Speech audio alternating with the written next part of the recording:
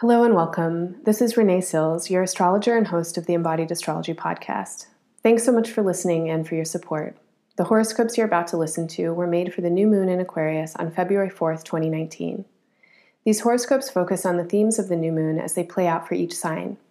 You can learn more about the new moon themes in the intro segment, which is linked from the show notes, or you can go to embodiedastrology.com where you'll find a post for this episode that also includes short written horoscopes for all 12 signs and links to the guided meditation and movement practices that will support your astrological integration and best benefit.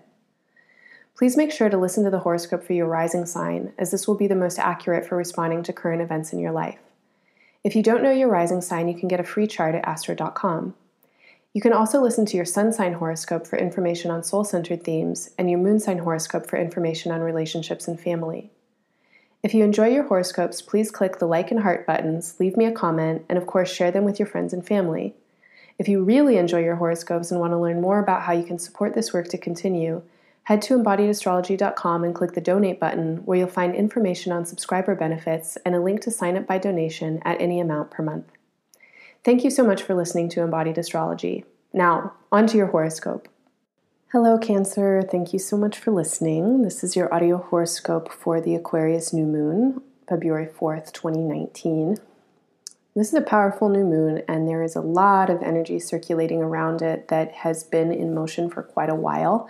It is a new moon that comes kind of at a peak moment of transformation for a lot of us, and transformation is often precipitated by chaos and frustration and extremes. So I don't know where you are in the sensations that you're going through, but I think you're moving through into something that feels more like intimacy, actually.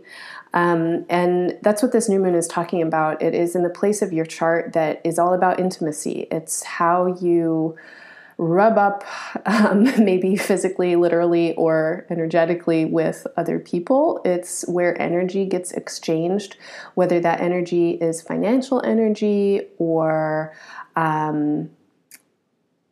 another kind of exchange, mood, secrets, responsibility, feelings of insecurity, stuff like that. When we're in relationship, there's so much that comes up that we really, can't really talk about. It just exists in this weird muck of emotions that all group together, and they're all intertwined with one another. And I'm sure you've had this experience. It's like you go and try and talk about a feeling, and then that feeling cascades into all these other feelings, and you circle around and you forget the main point. And it's like, I was talking about this with you, but then it's really about this other thing, which is also about this other thing, but this is really about me, and so it's like, whoa, the stuff that relationships bring up is deep.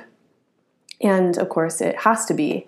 We are relational species, and we depend on each other for survival. And just that in and of itself can create such intensity between us in our relationships, because that part of our brain is always functioning, the survival part of our brain. And so when things come up with other people where we get afraid, or we feel threatened or insecure, the part of our brain that is working to survive goes on alert. And even if the insecurity comes up because, I don't have the right clothes, or they weren't paying attention, or like they didn't respond to the text in the way that I thought that they should respond to the text, shit like that is probably meaningless. The part of our beings that is responsive to the survival instinct is still responding. And it doesn't really discriminate between a text message that is sent without the right emoji and, like being chased down by a fucking tiger or something like that. Like the reptilian parts of our brain are fairly simple. When there's a threat, there's a threat. And for you, this is some rewiring that is coming up right now. It's the opportunity to actually look at those impulses and the way that you respond to the sensation of relationship, and then decide for yourself how you want to be in relationship to your own impulses. And you have some support right now. You have the support of your day-to-day efforts and activities. And so what this looks like is that you're in some kind of space where you are engaging with expansion on the daily. And this could be a lot of things. It's like maybe you're getting exercise. Maybe you're literally expanding your lungs more and your capillaries.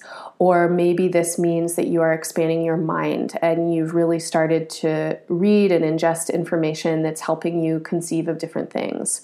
Or maybe it means that you've got some kind of determination over the course of the last couple of years where relationships have been this big thing that you're transforming and working with, and now you're setting some boundaries around your time and your energy and what you're willing to give to people or to situations before you're out.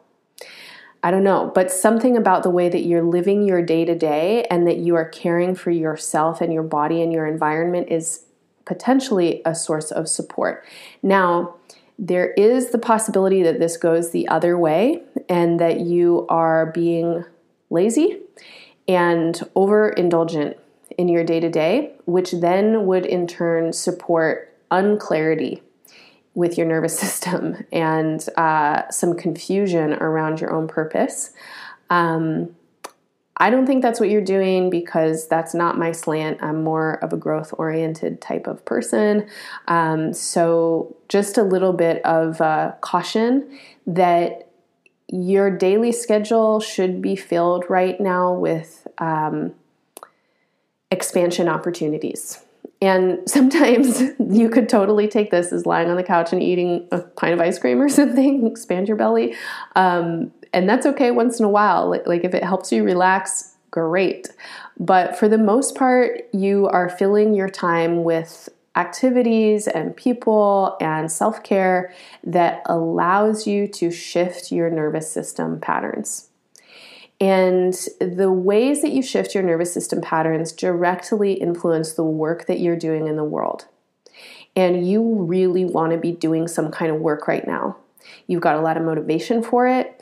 You've unpacked a whole bunch of stuff you've been carrying around over the course of the last 7 years. I don't know what it was or has been that you've been up to in the world, but something about what you've been doing is revolutionary in its nature. And it may be that it's just now being felt as like, whoa, I had to get free from all of these limitations that I was working with, or I had to put myself into this kind of situation for a while in order to know what I wanted. And now there's a revolution. Or it may be that the last 7 years you have been revolutionizing an industry or being really inventive with something or working as a revolutionary. I don't know. However, the way that you respond to other people and especially to your own fears and insecurities will directly influence the kind of work that you're doing in the world.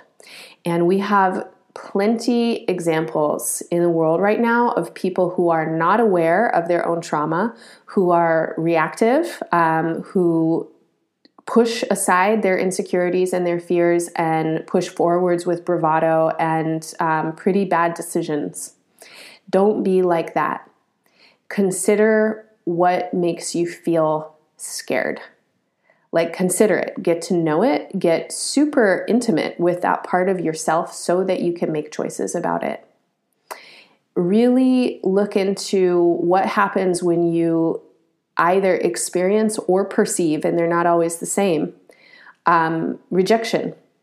You know, if you feel like someone tells you that they don't want you or you've done a bad job or whatever that is, like, what do you do with that kind of sensation? Do you allow it to permeate your consciousness? In what ways do you allow it to permeate your consciousness? And then how do you care for yourself afterwards? And how do you integrate that information?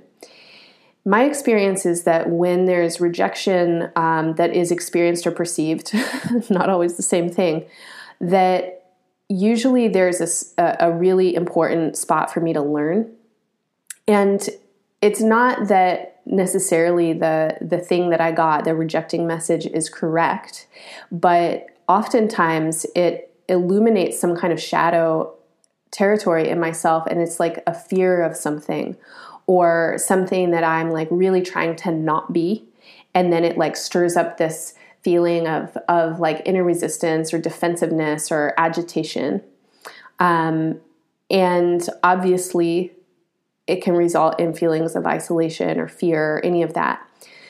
So the work for you right now is to really focus on your self-care and your day-to-day and how you're filling your mind, because if you're working with intimacy of any kind, you definitely need to be resourcing yourself. If you're in relationship, you also need to be resourcing yourself.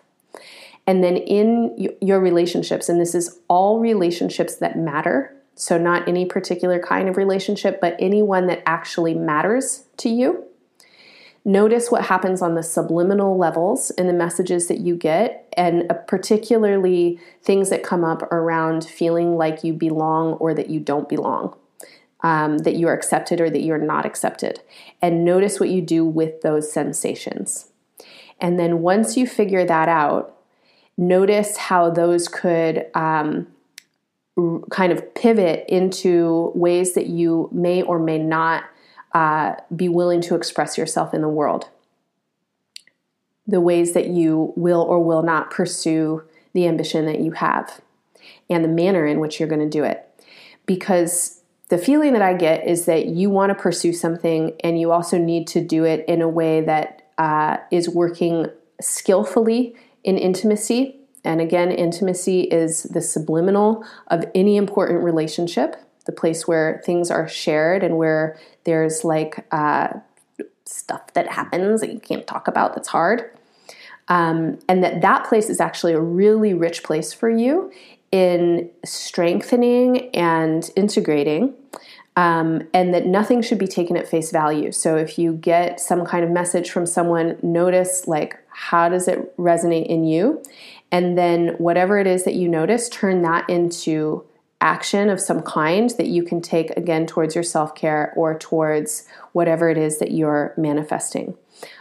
Don't let haters bring you down. Don't let yourself get bullied.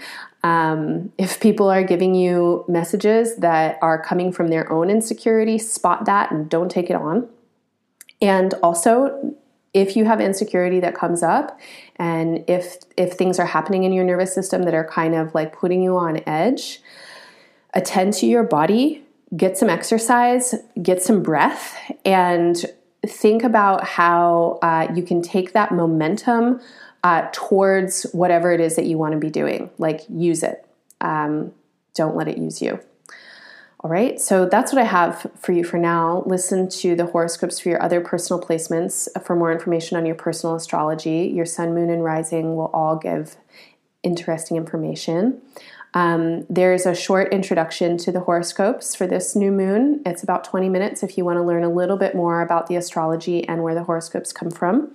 Also at embodiedastrology.com, you can find little affirmation poems for all 12 signs. You can find movement and meditation practices to support working with this astro energy to the best benefit.